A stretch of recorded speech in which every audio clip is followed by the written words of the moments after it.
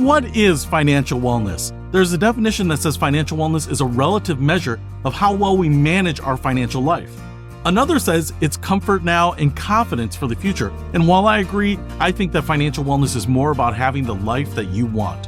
While most of us will never be able to afford everything that we want, I believe that financial wellness means that you can afford anything that you want, the things that you specifically value the most, so that you're able to enjoy the life that you have now and still prepare for the future.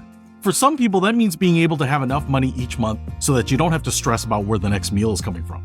For others, it might mean raising a family and being able to pay for a child's college. Maybe some people want to retire early, while others just want to be able to retire. To me, financial wellness means that you have the chance to pursue your top priority, your desire, your dream. And with Expedition Money, we help make financial wellness a reality.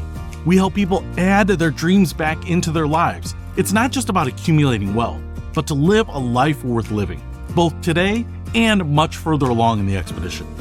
That's why Expedition Money is here to help each individual discover how to find and continue in their own state of financial wellness.